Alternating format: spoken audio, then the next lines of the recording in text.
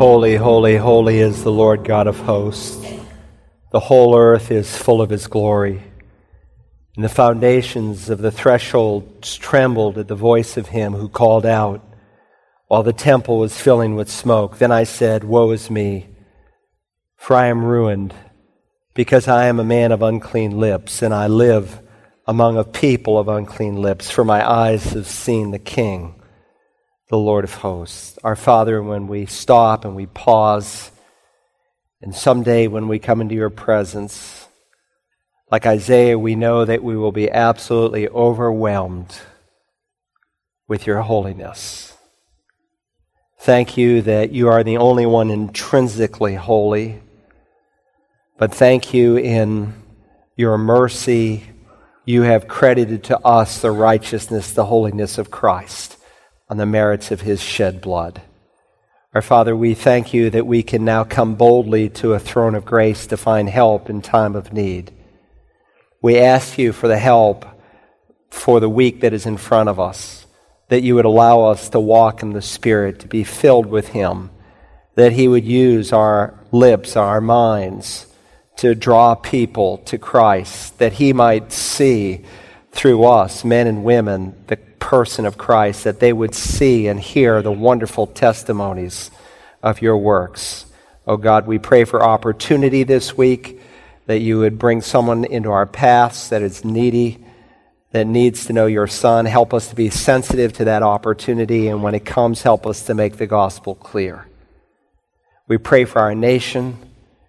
We know we are a people covered over in sin. We have stuck our fists in your face. We've rebelled against your statutes. What you call evil, we have called good. Oh God, have mercy on us, and may judgment begin with the household of faith. And we come to you to worship you through your word, and we pray that as your Son called it bread to strengthen us, Peter called it milk to nourish us, may we feed on it today. May the Spirit of God, our teacher, help us to see what it says, and not to just see what it says, but to apply it to our lives. And so, Holy Spirit, in a sense of desperation, we call upon you, because we don't want to lean on our own understanding. We want to acknowledge you, that you might make our path straight. Help me, come and fill me and use me today. Give me the unction that only you can give. For those that are listening, even in other parts of the world, may you speak to those that are without Christ, that today would be a turning point, that they would see that Yeshua is the Messiah. And I pray, our Father, too, that for those that know you and love you, together may we be strengthened to grow in the grace and love of Christ. And we ask it now in his holy name. Amen. Take your Bibles with you this morning. Turn to the book of Daniel, chapter 4. If you're joining us for the first time, we've been working our way chapter by chapter and verse by verse through this great book. And today we want to study one of the greatest conversions in all of the Bible, the conversion of King Nebuchadnezzar. He was one of the cruelest and most hateful monarchs in human history, and yet he was brought to genuine faith in the Lord. But this chapter is more than just the conversion of a king. It's also the record of the person that God used to bring this king to his knees. And we live in a pagan society, a society that is becoming more and more pagan. And Daniel is a man of integrity who teaches us how to walk in the midst of a pagan society. Suppose I told you today that the head of ISIS shared his personal testimony on the internet. And he told how he had turned from the Islamic faith to the God of Israel, the one true God. And in describing his testimony, he speaks to the fact that he had lost his mind for 7 years. And he lived like a beast. He ate grass. His hair grew long, his fingernails like claws. But one day he came to his senses, and he realized that he had worshipped a false god of power and sensuality and money, and that his view of Allah was not the view of the one true God of Israel. And he came to faith. You would say, wow, that would be an incredible testimony, that a Yahweh-hating Islamist would come to recognize the God of Israel and believe on the Lord Jesus. Yes, it would be an incredible testimony. but no less incredible than the one that we read of here today. Now, this is a narrative portion of Scripture, so we really need to deal with it as a unit. So we're going to do the whole chapter, but I'm not going to read the whole chapter. But to give you a flavor, I want to start reading in verse 28. All this happened to Nebuchadnezzar the king. 12 months later, he was walking on the roof of the royal palace of Babylon. The king reflected and said, "Is this not Babylon the Great, which I myself have built as a royal residence by the might of my power and for the glory of my majesty?" While the word was in the king's mouth, a voice came from heaven saying, "King Nebuchadnezzar, to you it is declared, sovereignty has been removed from you, and you will be driven away from mankind, and your dwelling place will be with the beasts of the field. You will be given grass to eat like cattle, and 7 periods of time will pass over you until you recognize that the Most High is ruler over the realm of mankind and bestows it on whomever he wishes." Immediately, the word concerning Nebuchadnezzar was fulfilled, and he was driven away from mankind and began eating grass like cattle, and his body was drenched with the dew of heaven until his hair had grown like eagle's feathers and his nails like birds' claws. But at the end of that period, I, Nebuchadnezzar, raised my eyes towards heaven, and my reason returned to me, and I blessed the Most High, and praised and honored him who lives forever, for his dominion is an everlasting dominion, and his kingdom endures from generation to generation. This chapter reads really like a gospel tract. It opens with King Nebuchadnezzar's testimony in the first few verses. It reads almost like a Pauline epistle. Notice verse 1, Nebuchadnezzar the king, to all the peoples, nations, and men of every language that live in all the earth.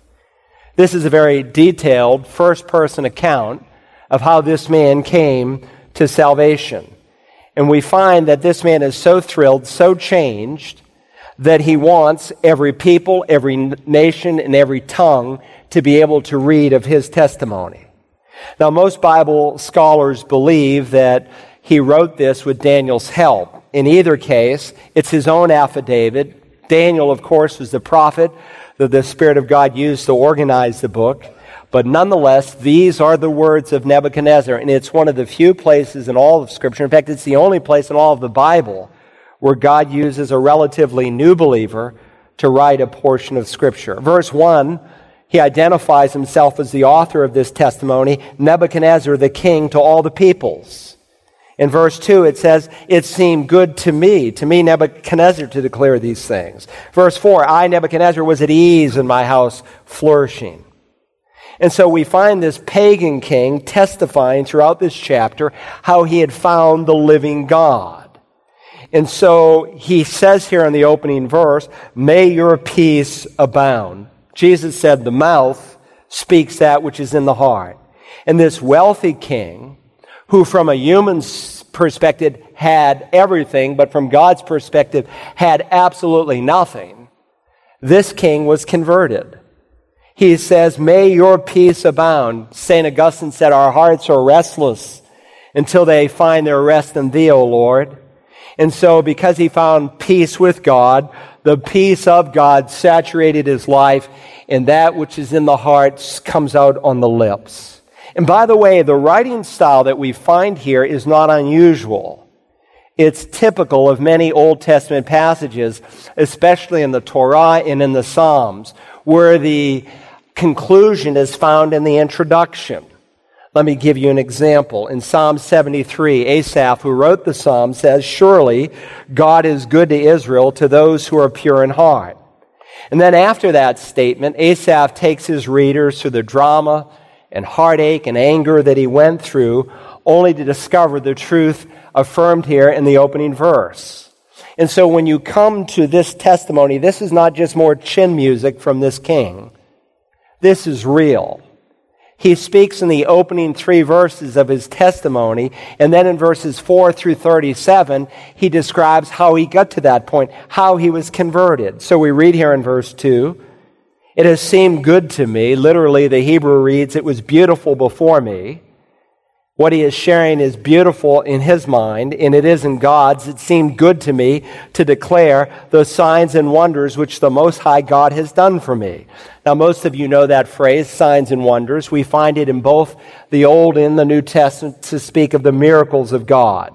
And the conversion of Nebuchadnezzar is a miracle of God. Really, every conversion is a miracle of God. But then when he comes to verse 3, he moves from the signs and wonders in his own life to a more broad, generalized way. Notice how great are his signs and how mighty are his wonders. His kingdom is an everlasting kingdom, and his dominion is from generation to generation. Nebuchadnezzar is admitting how different his kingdom is from God's. His is temporal. God's is eternal. His is for one generation. God's kingdom is from generation to generation. This is the language of a converted man who discovered the greatness and the mercy of God. Now, how on earth did he get to this place? Now, you have to remember, as I told you in the introductory sermon to the book of Daniel, that the opening verses tell us a lot about this king. If you read Daniel chapter 1 and verse 2, when he comes and he conquers Babylon, he takes the vessels that are found in the sacred temple of God, and he puts them in in the temple of his false god, Nebu, after whom, of course, he is named. It's his basic way as a free moral agent is saying, my God is greater than the God of Israel. And of course, God still loves this man. You say God loves Nebuchadnezzar? Yes, he does. You know God loved Hitler? You say God really loved Hitler? God really did. For God so loved the world. The world means world. Forget my 5-point Calvinist friends where it means something else. You've got to be educated into that position. World means world throughout the Scripture. God loved everyone. Now, God loves people in a way that he wants to bring them to salvation. And if you reject God's salvation, then you will not find his eternal love. But God cares about you just like he cared about this king. And so he tried to get his attention, if you remember in the 2nd chapter, by giving him a dream. And in the dream, he is the head of gold. And he describes Nebuchadnezzar's kingdom as a magnificent kingdom, a wealthy kingdom. But then he describes another kingdom and another kingdom and another kingdom, and eventually Messiah's kingdom that will last for an ever and ever, that will overthrow his kingdom. And of course, Nebuchadnezzar's response to that is, no, my kingdom will endure forever. My kingdom will be glorious. My name will always be remembered. And so if you remember, he created a statue where the head was not simply gold, but the entire statue was gold. And he asked everyone to bow down and to worship. But if you remember, Hananiah, Mishael, and Azariah refused to worship the image. And they're thrown into the fiery furnace. And God gives him another expression of grace by showing him a fourth one in the fire, who protects God's men. And so God is trying to bring this man to himself, but he is resistant. And so today we're going to discover how his conversion actually takes place. If you're using your note-taking outline, first we have the king's dream in verses 4 through 27. Then the king's disaster beginning in verse 28, and then his deliverance beginning in verse 34. So let's begin this morning with the king's dream. His conversion experience begins with another dream. And if you follow the chronology of the book very carefully, you discover that this dream takes place about 30 years after Nebuchadnezzar becomes king. Remember, we meet Daniel and his 3 friends when they're just youths, between around 15 or 18, based on the Hebrew word that is used for youth. But when we come to Daniel in the 6th chapter, he's in his 80s. Well, this king had been ruling for about 30 years at this point. His kingdom had grown, just like God said. It had become magnificent. By this time, he had conquered many, many, many nations, and it had become the most powerful kingdom in the world. And so he can rightly testify in verse 4, I, Nebuchadnezzar, was at ease in my house and flourishing in my palace. The word ease is a Hebrew word that means free from apprehension, free from any fear. The word flourishing is literally a Hebrew word that means growing green. In other words, he was at ease, he feared no one, not even the living God. And he was green and growing. From a worldly perspective, his kingdom had prospered. It was blessed. It was beyond anything anyone could ever imagine. He was indeed the head of gold. He had everything the world could offer, but he didn't have salvation. It reminds me of what our Lord said when he stated, "For what does it profit a man if he gains the whole world, and in the end he forfeits his soul?" This king, he laid his head on the pillow at night with a sense of ease, with a sense of pride. His kingdom had become the number one kingdom in the world. He had never lost a single battle, not one, as the Babylonian cuneiform affirms. But he had a false sense of security.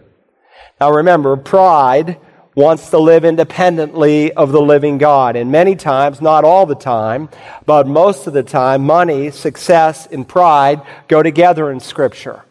That's why Paul wrote to Timothy saying, "Instruct those who are rich in this present world not to be conceited." It's difficult to be prosperous and not to be prideful at the same time. I've met hundreds of Christians who have succeeded in the Christian life who are not wealthy, but I've met few believers who are wealthy and successful who also prosper spiritually. And so here's King Nebuchadnezzar. He was prosperous, but he was proud, but God nonetheless still loved him. So God gives him a dream, because God wants to win this man. And there's a few details of the dream that I want to highlight. First, the dread of the dream is found here in verses 5 through 9. We read in verse 5, "I saw a dream, and it made me fearful. And these fantasies, as I lay on my bed, and the visions in my mind, kept alarming me." This dream made him fearful. It wouldn't go away. It's a participle. It means over and over and over again. It kept alarming him. Now, God has a way of getting our attention. And here's a man who was not afraid of very much. He was certainly not afraid of the surrounding nations. As we've seen, he was not afraid of the living God. Did he have general revelation? Every person on the planet does. Every man knows there's one true God. In his heart of hearts, man is monotheistic. He is not polytheistic. It's rebellion. It's denying the fact that God's fingerprints are all over the creation, that the creation is separate from the Creator, and our conscience show both that there is one true God. He had that, but he rebelled against it, just as Romans 1 describes. So here is a man not afraid of much. He's like the guy who thinks he has the whole world wrapped around his finger. People who don't think they need anything, people who don't think they need God unless they just need Him in a crisis. And they pay God lip service. There's a lot of people like that. There's a crisis in their home, and all of a sudden they get committed to the Lord. That's a good response, but that's often too late. Or 9/11 comes on our country, and I remember churches being filled, and I remember sharing with my staff, I said, "I wish this would last, but I suspect it will only be around for a month or so." And sure enough, after a month, Americans went back to the same old, same old.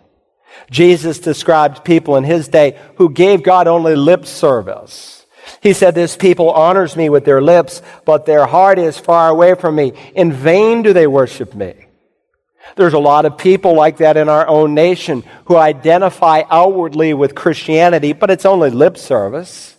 Jesus taught that in the Sermon on the Mount. "Many will say to me on that day, 'Lord, Lord, did we not prophesy in your name, and in your name cast out demons, and in your name perform many miracles?'" You would think that would be the testimony of a Spirit-filled person. In this case, it's actually the testimony of a lost man.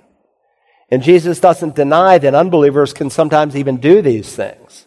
"And then I will declare to them, not I once knew you, but I never knew you." It's just lip service. "Lord, Lord." He said, "Why do you call me Lord, Lord, and you don't do the things that I say?"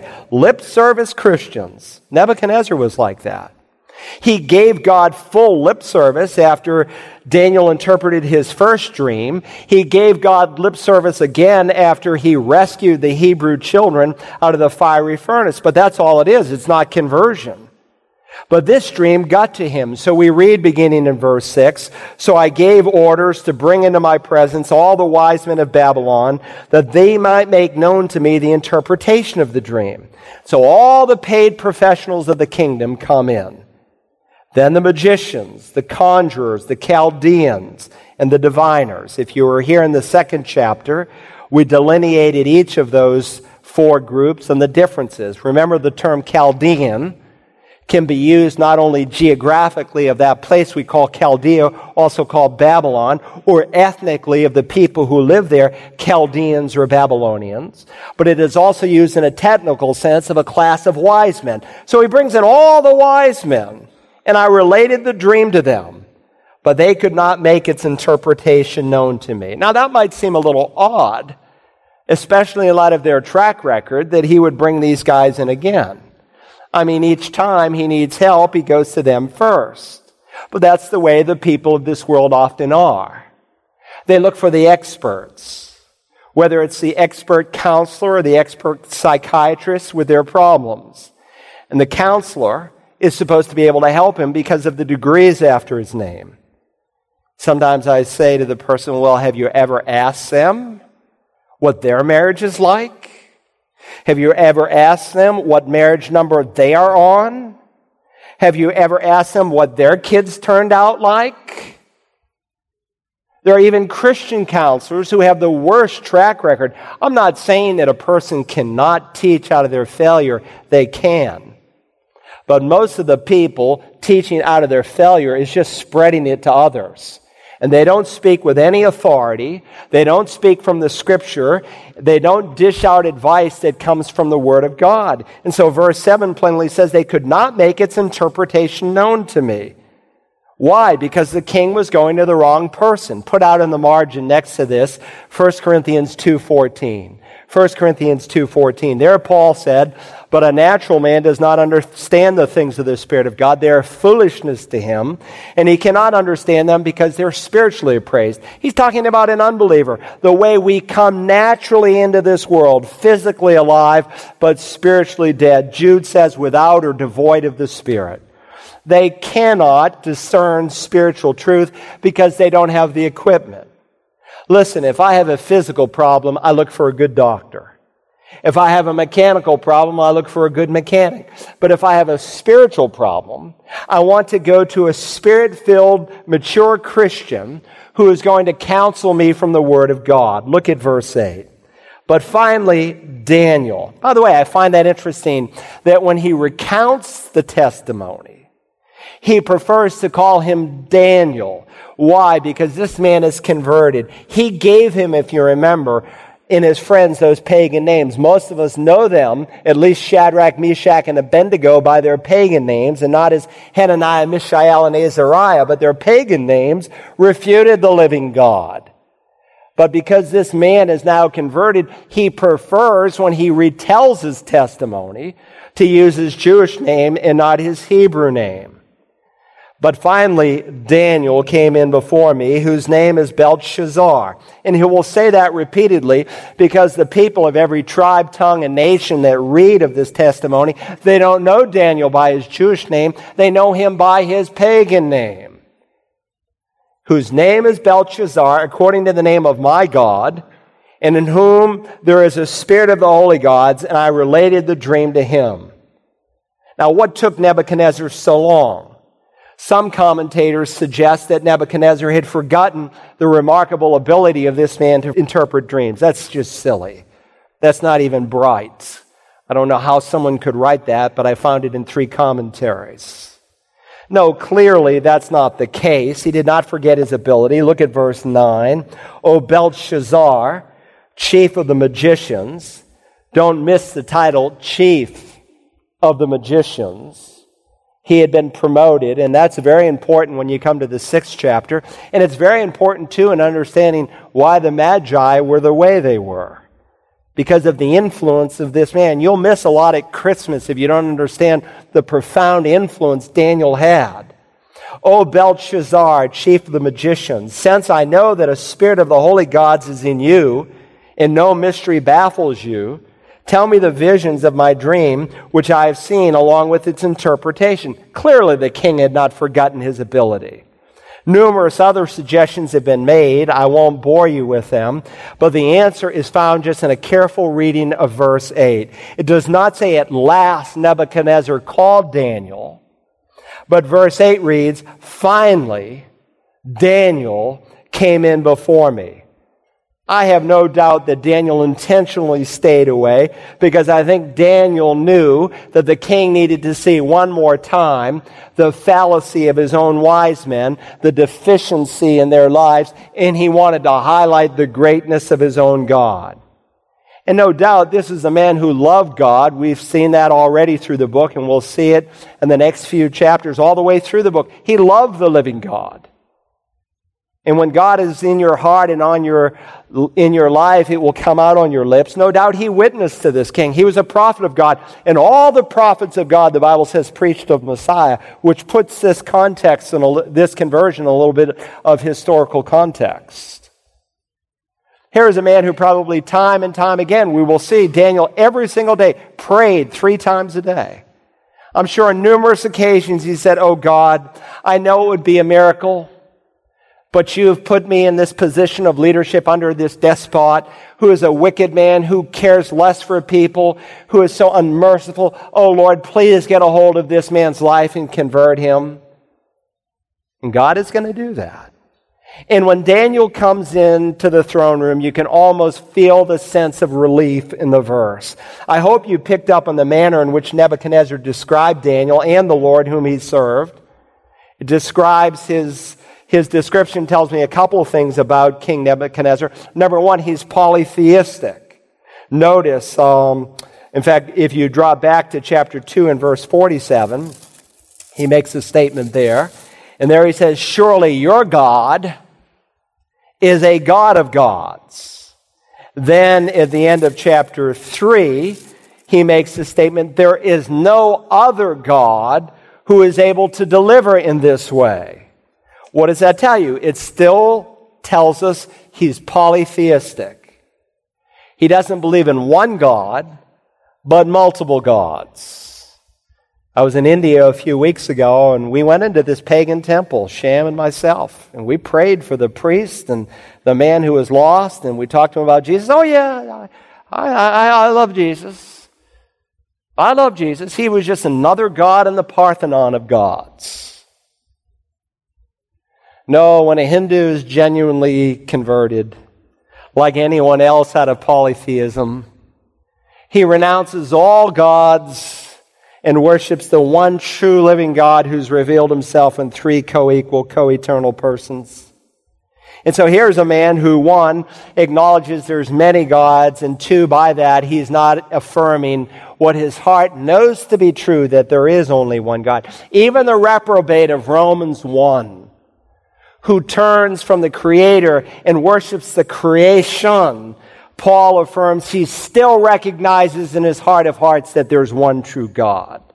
So when Daniel comes into his presence on this occasion, as stated here in verse 8, then again in verse 9, and then again in verse 18, each time the king says to Daniel that a spirit of the holy gods is in you. This is just lip service. He's not saved yet. He's still polytheistic. Nonetheless, God is at work in this man's life. Look, he's a pagan. So what is he using? Pagan terminology to basically say your God is evident in your life. In New Testament terminology, we would say, oh, Daniel is filled with the Spirit of God. And that's the way it ought to be with God's people. We shouldn't have to wear a sign around our neck saying, I'm a born-again Christian.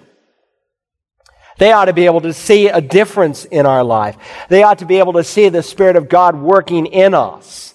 And if God's Spirit is working in us, people will know it. I've discovered over the years that very often people who have criticized me, who've been angry with me, who have mocked me, who have made fun of me, when they are in crisis, they come to me. Because they know that I am in touch with the living God. The Lord should know that of everyone in here who names the name of Christ. Every unbeliever ought to see that you are in touch with the living God. and that you have something to speak on his behalf. And let me tell you this morning, God does not fill a dirty life. And your most valuable stewardship is not your time or your money, it is your heart. And God says to watch over your heart with all diligence. And we live in a day of moral filth.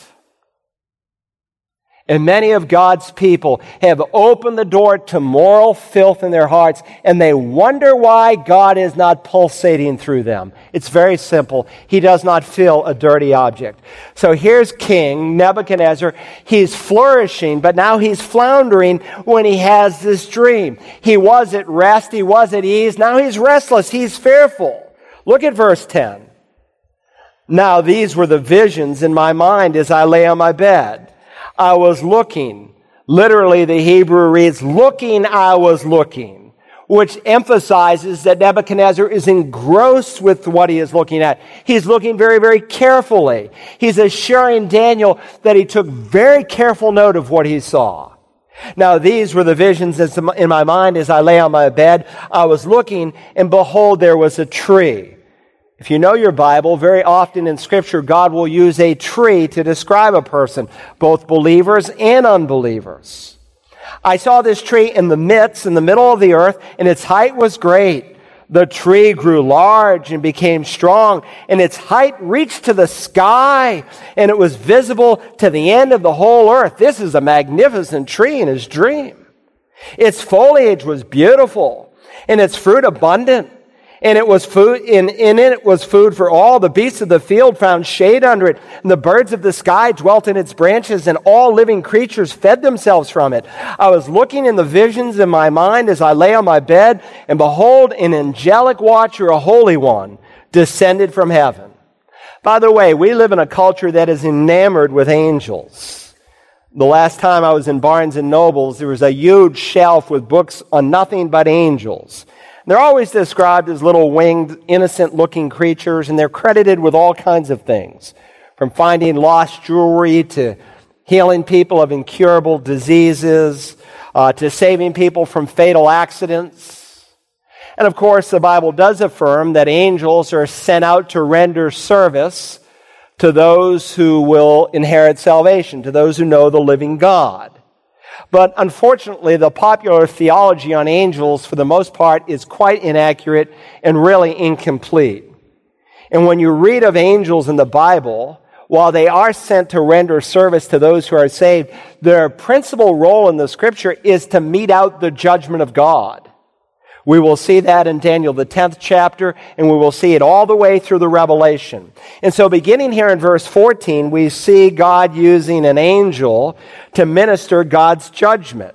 Notice how the verse begins. He shouted out, literally, he cried in strength, which indicates that what he's about to say is very, very important, and he wants the king to hear it. He shouted out and spoke as follows. Chop down the tree, and cut off its branches, strip off its foliage, and scatter its fruit. Let the beasts flee from under it, and the birds from its branches.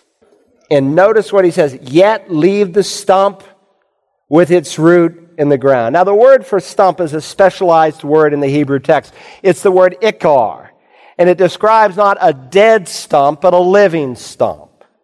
A stump that is not dead, and that's important because God in this vision is going to use this stump that is still alive to picture Nebuchadnezzar to show him that he is going to be restored. But then the angel adds here in the middle of verse 15, but with a band of iron and bronze around it, and the new grass of the field. Now the band represents, as you know, the vision, the insanity of the king. He is bound, he is gripped with this terrible madness. It holds him. The same word is used in Ezra 7 of chains, of bonds, of imprisonment, depending on your English translation. He's describing the chains, the bonds by which this man was bound mentally. Notice carefully in the middle of verse 15 the change in pronouns. I have them circled. And let him be drenched with the dew of heaven. And let him share with the beasts in the grass of the earth. A treatise and a hymn, that signals me that this tree, this stump, in some manner represents a person, namely Nebuchadnezzar. And so the idiom of the tree gets very personal in verse 16. Let his mind be changed from that of a man, and let a beast's mind be given to him, and let 7 periods of time pass over him. 7 periods of time. Those of you who are prophecy students know the significance of this little word, time. And if you've studied prophecy, you know that it refers to a year. Daniel will use it again in Daniel 7:25, where he speaks of a time, times, and half of a time in describing half of the tribulation. How long is the Great Tribulation? 7 years. How long is half of it? 3.5 years. Both the prophet Daniel and the book of Revelation, and we'll detail that when we come to the 7th chapter, describe this phrase, time, times, and half a time, to describe a very important half of the tribulation and what happens right in the middle of the Great Tribulation period that's very important. Now, in English, we have singular and plural. But in Hebrew, like other languages, in Aramaic, and this is the Aramaic portion of Daniel, there's singular, there's plural, and there's dual. So in Daniel 7:25, when he speaks of a time, that's a singular. When he speaks of times, that's a dual. That refers to 2. And then half a time, that's a half a 1, or 3.5 years. Now, we don't really have a dual in English, and we rarely try to even express that form. If I said to you, last night I had all my friends over for dinner, both of them. All my friends would be a plural. Both of them would be a dual. Years ago, we were reading the Picture Bible. People ask me very often, what's the best children's Bible? I still tell them the David C. Cook publication on the Picture Bible. It's the best kids' Bible out there. I own about 20 children's Bible, and yes, I've read the latest ones, and they're not as good as this one that was done many, many years ago. And my kids in the Picture Bible, they said, well, Dad, there's 2 angels here at the flaming sword of fire there at the entrance to the garden after God told Adam and Eve they could not come back in. But in this Bible, there's 1 angel, and in this Bible, there's 3 angels. Which is it? Well, they were very precise. Those who pictured it in the David C. Cook Bible. There's 2 angels because it's a dual in Hebrew. So when he speaks here of 7 times, he is speaking, as we will see, of 7 years. Just hold that in your mind. But that's important. Now, in English, again, we don't have a dual. You know, it speaks of cherubim. There's no such thing as cherubims. It's a dual. They can express it in the form, just like there's no such thing as deers. There's the word deer, right? This is 7 periods of time. It's a singular, 7 years. That becomes very important. Hold on to that fact. Verse 17.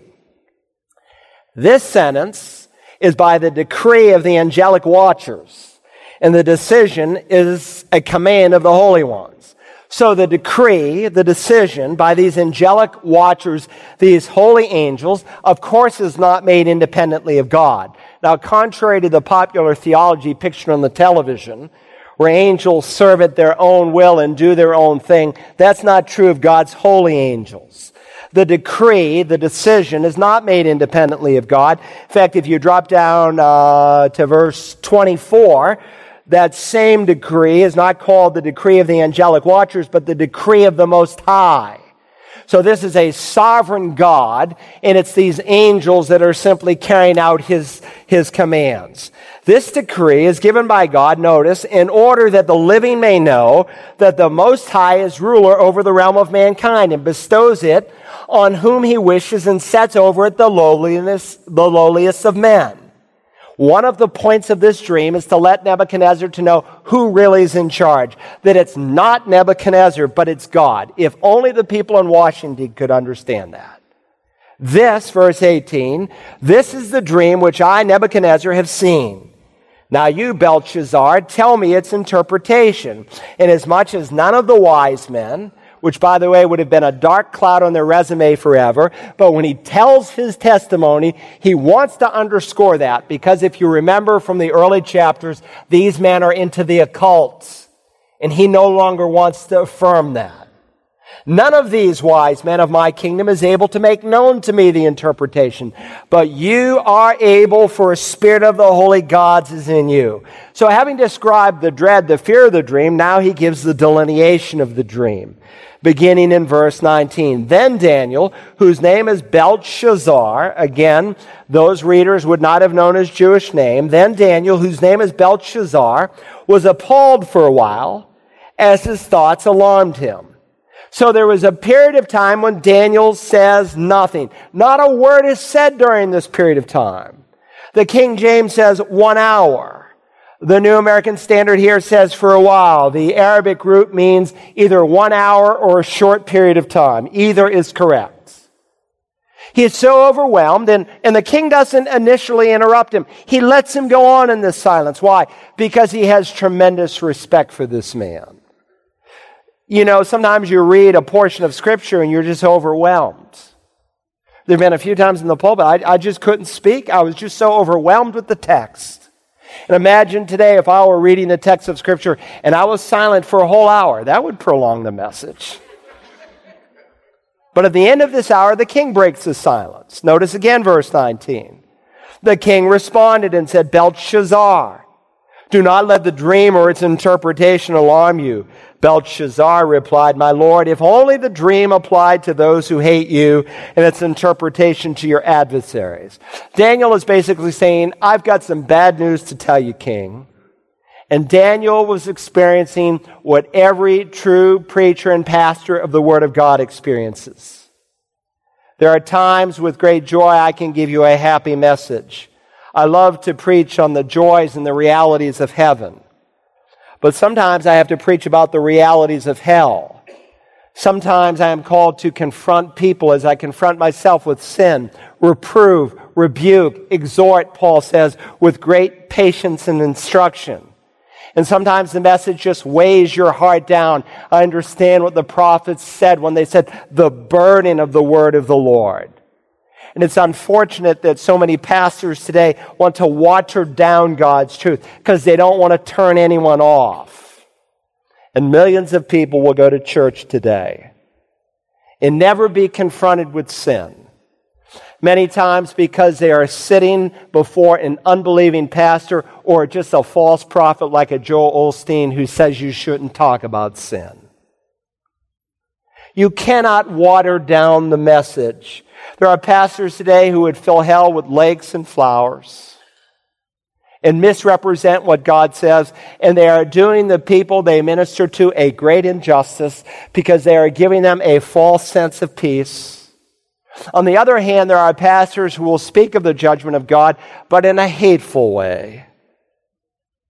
Dr. Pentecost, one of my favorite professors at Dallas Seminary, often would say, whenever you preach on hell, preach it with a tear in your eye. And I believe that. And that's how Daniel does it.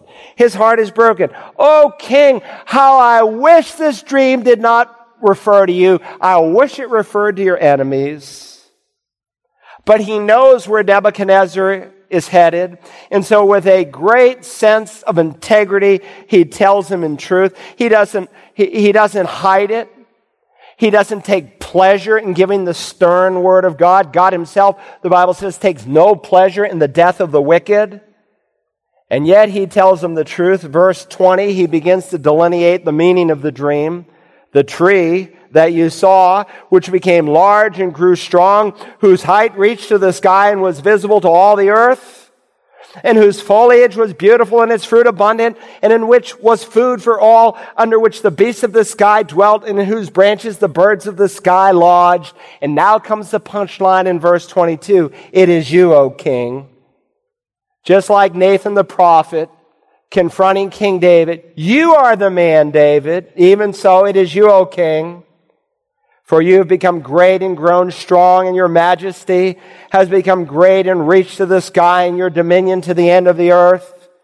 And that the king saw an angelic watcher, a holy one, descending from heaven and saying, chop down the tree and destroy it, yet leave the stump with its roots in the ground, but with a band of iron and bronze around it in the new grass of the field. and let him be drenched with the dew of heaven, and let him share with the beasts of the field until 7 periods of time pass over him. He restates the dream almost word for word, showing Nebuchadnezzar that he knows the dream, and therefore his interpretation is once again totally reliable. Verse 24, this is the interpretation, O king. And this is the decree of the Most High, which has come upon my Lord the King. And notice the 6 descriptions of judgment that follow as he details it to the king of Babylon. First, in verse 25, that you will be driven away from mankind. Nebuchadnezzar would experience broken fellowship from his fellow man. He'd be in the wilderness, away from people. Second, we're told, and your dwelling place will be with the beasts of the field. That had to be a shock to him. Not only would he not be with his fellow man, he'd be with the beasts of the field. Third, we're told, and you be given grass to eat like the cattle. That's a true vegetarian diet to the hilt. Fourth, you'll be drenched with the dew of heaven. You'll wake up morning after morning covered in dew, which means you're going to live out without any shelter. Fifth, and 7 periods of time will pass over you. We've already noted that refers to 7 years until you recognize that the Most High is ruler over the realm of mankind and bestows it on whomever he wishes. Now, God gets a little more personal in the restatement of the dream. Back in verse 17, if you will look there, when he said that this judgment of the king would be in order that the living may know that the Most High is ruler over the realm of mankind. And indeed, they would know that. Remember, this affidavit, this spiritual tract is going to be published through the whole world, and everyone would know it. But now he takes it from the living, here in verse 5, to you. God says that you, meaning you, Nebuchadnezzar, that you recognize that the Most High is ruler over the realm of mankind. Oh, that many politicians could understand that today.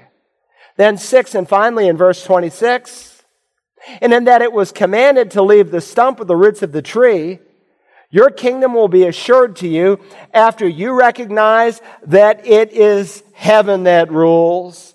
Again, the significance of the stump is that God is not done with him yet. And so that's the interpretation. Again, it takes a lot of integrity to tell him the truth, but he's not afraid to do that. That's what makes him such a great godly man. Verse 27, therefore, O king, may my advice be pleasing to you. Break away now from your sins. In New Testament terminology, he's telling him to repent and believe, because that's the only possible way for you to be able to break away from your sins. And then he tells him, if that's true, you'll show the evidences of it, the fruit of it. He was to manifest that he had genuine faith in the Lord. How? By doing righteousness, and then by breaking off, the verb is shared in Hebrew, from your iniquities by showing mercy to the poor. Now, if you know anything about Nebuchadnezzar, he was a fantastic builder. And very often these great kings, these despots, would show very little consideration for those who worked for them. Hundreds, thousands would die laboring for their kings under the extreme heat and the weight of the task. And history records in Babylonian cuneiform that Nebuchadnezzar was no different. He prided himself on his great accomplishments, and he totally ignored the people who worked for him. He was not interested in alleviating the pain of the poor. He used them. And so Daniel then adds, in case, do all this, break away from all this, in case there may be a prolonging of your prosperity. Maybe he has a text like 2 Kings 20 in mind, where Hezekiah was told that God was going to extinguish his life, and then he sought the Lord, and God extended his life 15 years. Maybe he thought, well, if Nebuchadnezzar would just repent now, God would change his mind to use an anthropomorphism. An anthropomorphism is a figure of speech found throughout the Hebrew Old Testament where God uses a human attribute to describe the living God. God is omniscient. It's not like, I think I'll change my mind. I didn't know I was going to change my mind. When the Bible talks about God repenting or changing his mind, he's using a human attribute so that we can understand God's decision-making process. But unfortunately, King Nebuchadnezzar does not heed the advice. which brings us from the king's dream to the king's disaster. And there are two truths that are underscored concerning the king's disaster. First, I want you to notice when the disaster came. When it came, we read here in verse 28, all this happened to Nebuchadnezzar, the king.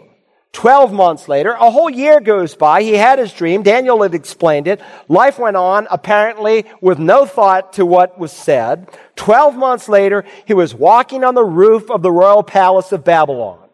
God gave this guy an opportunity to get things straight. And here's a picture of the heart of God. God doesn't immediately zap him. God is long-suffering. But God tells us in Psalm 103, He'll not hold His anger forever. 2 Peter 3 says that God is not willing that any should perish, but that all should come to repentance. That chapter of Scripture tells us the only reason Jesus has not come back yet is God is giving people more time in which to repent. And so God is a patient God, and He gives this man 12 months to get right. God is a loving God. He's a merciful God, but don't think that God's delay is a denial of His wrath, because it is not. It is coming. Notice beyond when the disaster came, how the disaster came. We're told here in verse 30 that it came because of pride. The king reflected and said, is this not Babylon the Great, which I myself have built as a royal residence by the might of my power and for the glory of my majesty? And indeed it was a glorious city. Again, as Babylonian cuneiform tablets record, it was one of the finest cities of the ancient world. Here's a picture of one of the original gates. It's been reconstructed. That's the original gate. You can see it in the British Museum.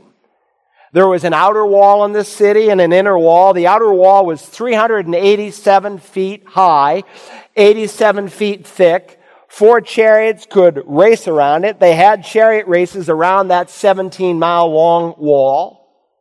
Here's another picture. The streets were lined with lions and dragons and bulls, with bricks. In fact, Nebuchadnezzar had his name. Talk about an ego problem. He has his name stamped on every single brick, a slogan about himself, on every single brick that they've dug up. There was a banquet hall that sat 10,000 people. And of course, one of his greatest accomplishments, and here's what it would have looked like based on the cuneiform, what we call the Hanging Gardens of Babylon, one of the 7 wonders of the ancient world. This man had accomplished a lot, but he was stuck on himself.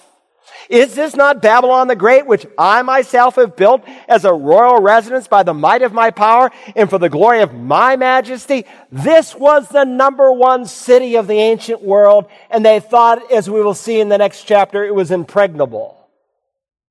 So imagine this proud and arrogant king up there on the roof of the palace one day reflecting, look at what I've done. Look at how great I am. Look at how great my kingdom is. Look at all my glory. He did not acknowledge that God is the one who rules over mankind and that it is God who bestows power and authority as He chooses. It was this man's pride that had encapsulated his life, and so the mighty head of gold becomes like a tree stump. Now listen, had he humbled himself, he could have averted the judgment of God.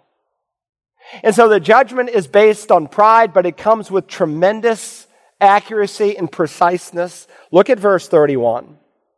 While the word was in the king's mouth, a voice came from heaven saying, King Nebuchadnezzar, to you it is declared, sovereignty has been removed from you, and you will be driven away from mankind, and your dwelling place will be with the beasts of the field. This once brilliant, successful, thriving king, and the next moment, he has the mind of a beast. Verse 32 continues, you will be given grass to eat like cattle, and 7 periods of time will pass over you until you recognize that the Most High is ruler over the realm of mankind and bestows it on whomever He wishes. Immediately, the word concerning Nebuchadnezzar was fulfilled, and he was driven away from mankind and began eating grass like cattle, and his body was drenched with the dew of heaven until his hair had grown like eagle's feathers and his nails like bird's claws. Now please note, if you have the NASB, the word claws and feathers are in italics. You see that? That tells you this is not part of the original Hebrew, or in this case, Aramaic text, that it's inserted there by the translators. And that's okay because it's really implied. But please notice what the Bible does not say. It does not say he grew eagle's feathers. It says his hair had grown like eagle's feathers. It does not say that he had claws, but it says his fingernails and toenails, in essence, had become like birds' claws. He acted like an animal. All personal hygiene was jettisoned. His beard grew out. His hair grew long. Probably after 7 years, it was down past his waist, and he crawled around like an animal. When I was a new Christian at Boston College, I went over to the Harvard Christian Fellowship one day to hear a very famous Presbyterian preacher who's now in heaven, Dr. John Gershner. And he was debating a very liberal theologian there at Harvard.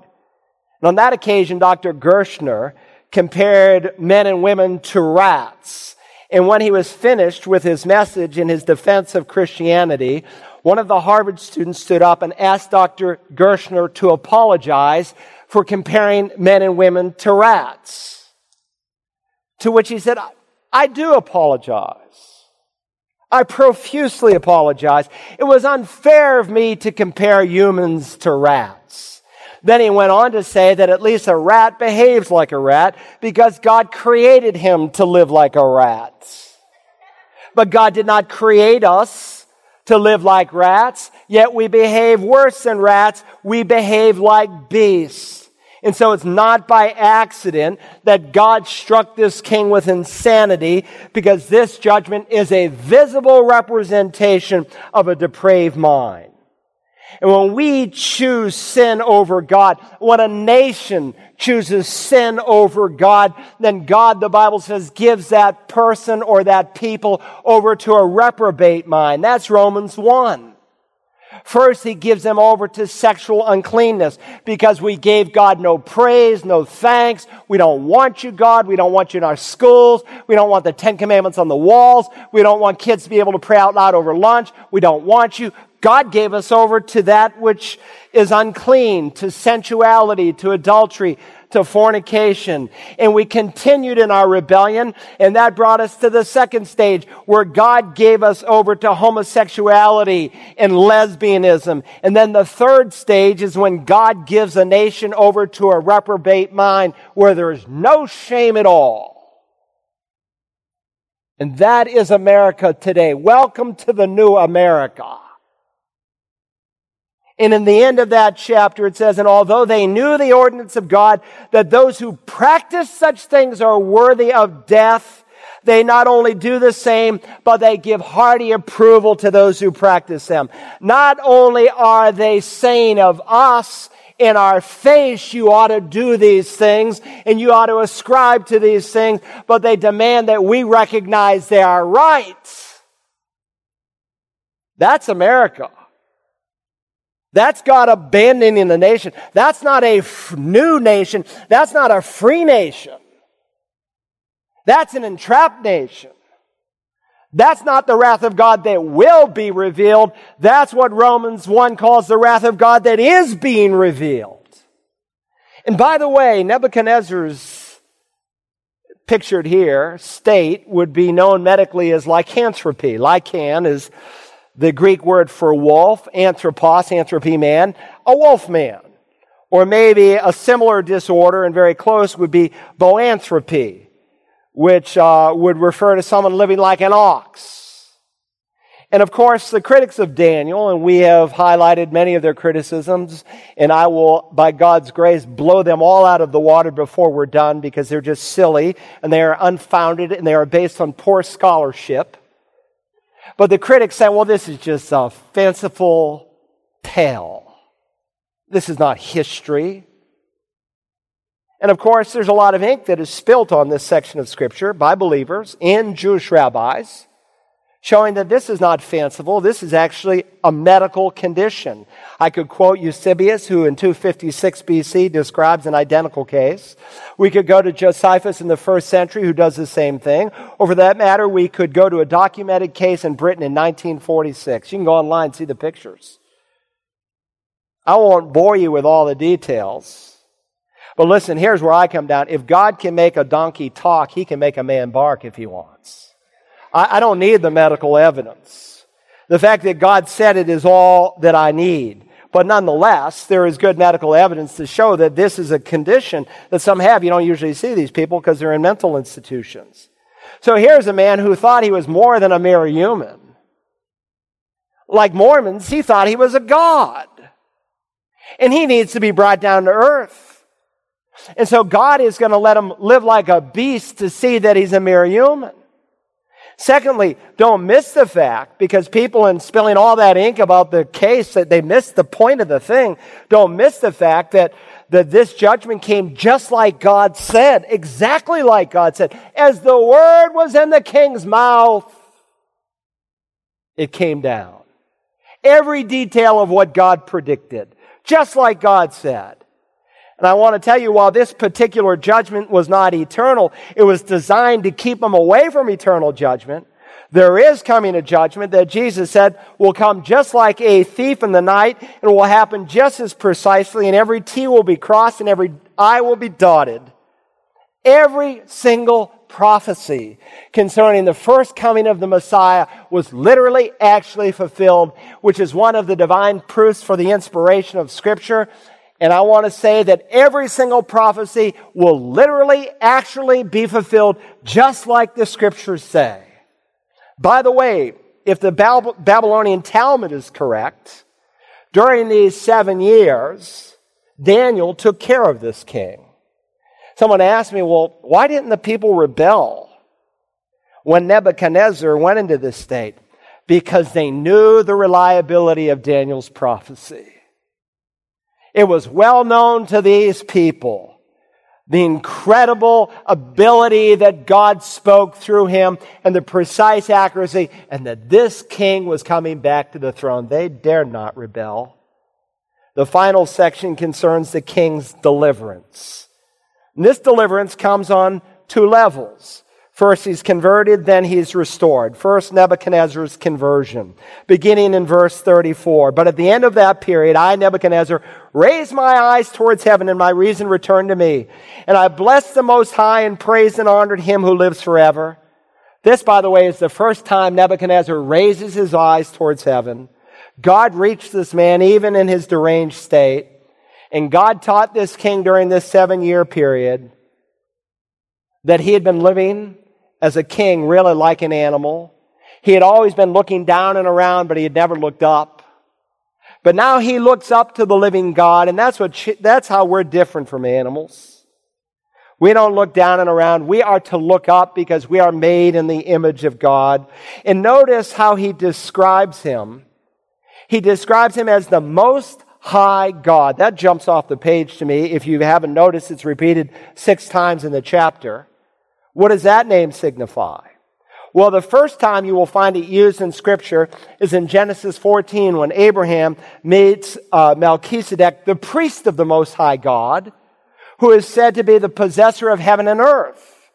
God reigns over heaven. God reigns over earth. A bit further in the Old Testament, you find it used the second time in Isaiah the 14th chapter that describes the fall of Satan, where he wants to become not like the Redeemer, not like the most wise God, but he wants to become like the Most High God. And in those 5 I will statements, he rebels against the living God. And by the way, this is not simply Nebuchadnezzar's sin. This is our sin, both individually and collectively as a nation. Taking God's glory, taking credit for what God has done. And so Nebuchadnezzar, his sanity returns to him, and he looks towards heaven. This man who was like a filthy animal, with hair all over his body, with long fingernails, he lifts his voice up into heaven, for his dominion is an everlasting dominion, and his kingdom endures from generation to generation. All the inhabitants of the earth are accounted as nothing, but he does according to his will in the host of heaven and among the inhabitants of the earth, and no one can ward off his hand or say, what have you done? Nebuchadnezzar is saying, no one living in heaven or on earth can say, God, what are you doing? God, this is unfair. No, not at all. He is acknowledging that the judgment that came on him was just. This man is totally changed. He's saved. He turns from other gods and he bows down and looks up to the one true living God. So in addition to his conversion, think now of his restoration, Nebuchadnezzar's restoration. When he turns in his pride to humility to the living God, his reason is restored, as is his rulership. Verse 36, at that time, my reason returned to me, and my majesty and splendor were restored to me. For the glory of my kingdom and my counselors and my nobles began seeking me out. So I was reestablished in my sovereignty, and surpassing greatness was added to me. So he closes with the words of verse 37 that are published as an affidavit. In the year he recovers from his sanity, he writes, now I, Nebuchadnezzar, praise, exalt, and honor. And those are active participles in the Hebrew language, meaning he said this over and over and over again. Unlike in the earlier chapters where he makes a statement and forgets about it, this is a changed man. I, Nebuchadnezzar, praise, exalt, and honor the King of heaven, for all his works are true and his ways are just, and he is able to humble those who walk in pride. And so the God that he once called Daniel's God is now his God. Now, how are we going to apply this portion of Scripture? Let me suggest 3 applications as we close. Number 1, this chapter reminds me of the truth that no one is beyond the reach of a sovereign God. No one is beyond the reach of a sovereign God. You may know someone, and you're thinking of someone in your heart today that is so hard-hearted, so prideful, so arrogant, that in your mind, they would never, ever, ever come to faith. Listen to your pastor. Don't give up on them. God is bigger than any puny little man. God is not only interested in the poor and lowly, God is interested in the high and mighty. No man is big enough to run from the living God if God so wills. The second lesson that this chapter reverberates for me is that God hates pride. You will not find a more graphic chapter than this on the subject of pride in all of the Word of God. And if I were to ask you what is the fundamental sin of all sins, what is the mother sin? The Bible would say pride. It was the sin of Satan when he said, I want to be like God. It was the sin of Adam and Eve where they were told they could become like God. And it is your sin and my sin every time we sin, because when we choose sin and we choose our way, we're basically saying, God, we're wiser than you are. Our way is better than your way. We're going to do what we want, like we know best. Proverbs is filled with warnings against pride. There are 6 things the Lord hates, yea, 7. And on the top of the list, proud eyes.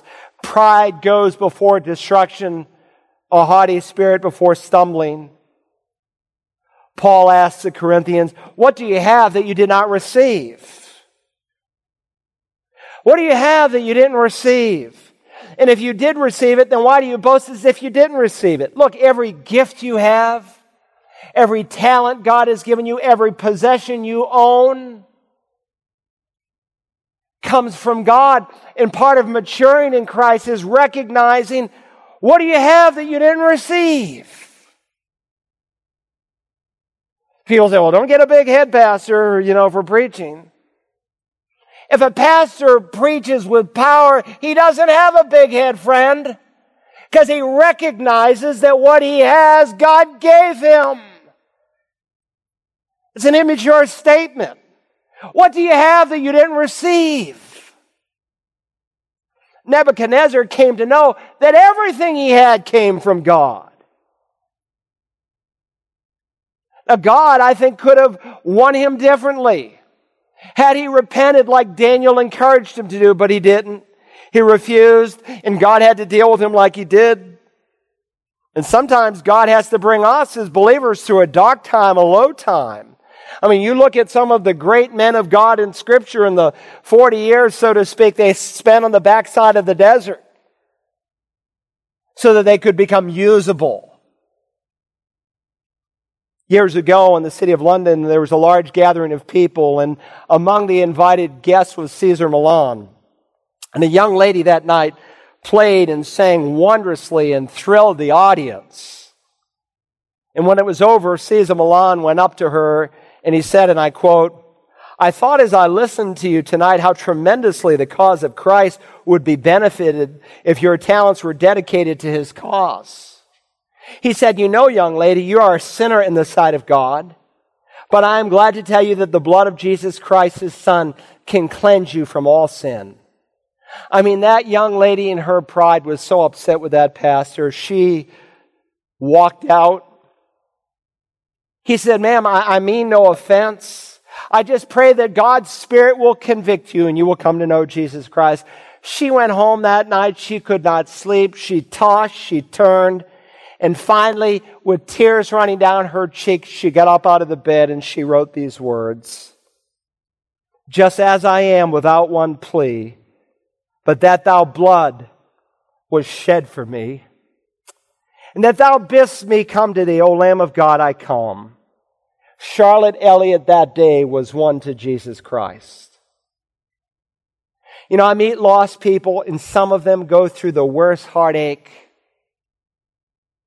I even meet Christian people who go through some of the worst heartaches, where so much of it could be avoided if we would just do what God says. But it is pride that will keep the unbeliever out of the kingdom, and it is pride that will keep the believer in the center of God's will. Finally, I'm just reminded that when salvation is real, it always becomes public. I hope you didn't miss that. When this king got saved, he makes an open, public confession of his faith. He wrote it down. He had it published so that every people and every tongue could read it. Jesus taught that if a man, if a woman, if a boy or a girl has genuine conversion in their heart, if your salvation this morning is real, Jesus said, you'll be unashamed. "Everyone, therefore, who shall confess me before men, I will confess before my Father who's in heaven. But whoever shall deny me before men," and that's what the lack of confession is. It is a denial, the Bible teaches. "I will deny before my Father who's in heaven."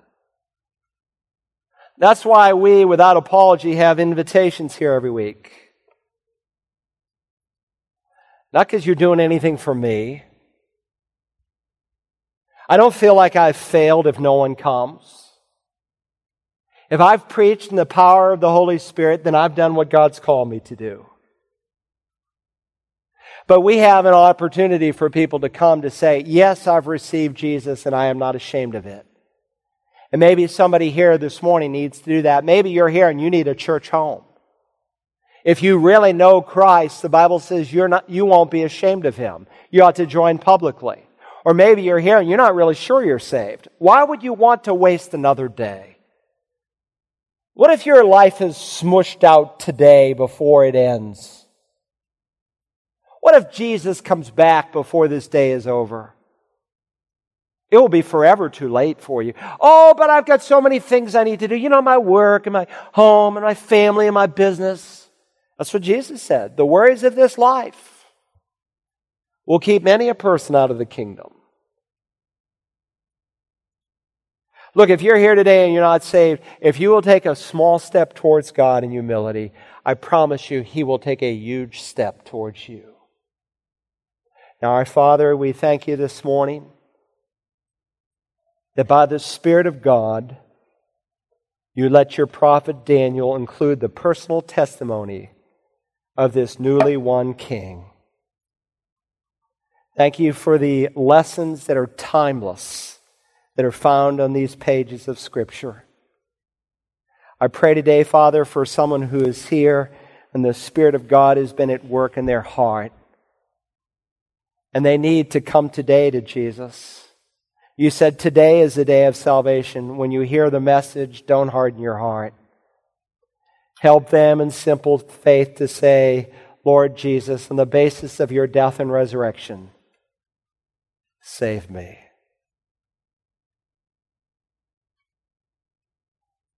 Father, we acknowledge that You hate pride. May You burn into our core that we have nothing but that which we have received from Your precious hand. You alone are worthy of honor and glory and praise. You said, my glory I'll not share with another. May our lives be open before you. May we walk in humility, acknowledging that without you we can do nothing, but with you we can do everything. May people around us see the Spirit of the living God at work in our lives. We ask it in Jesus' name and for His honor. Amen.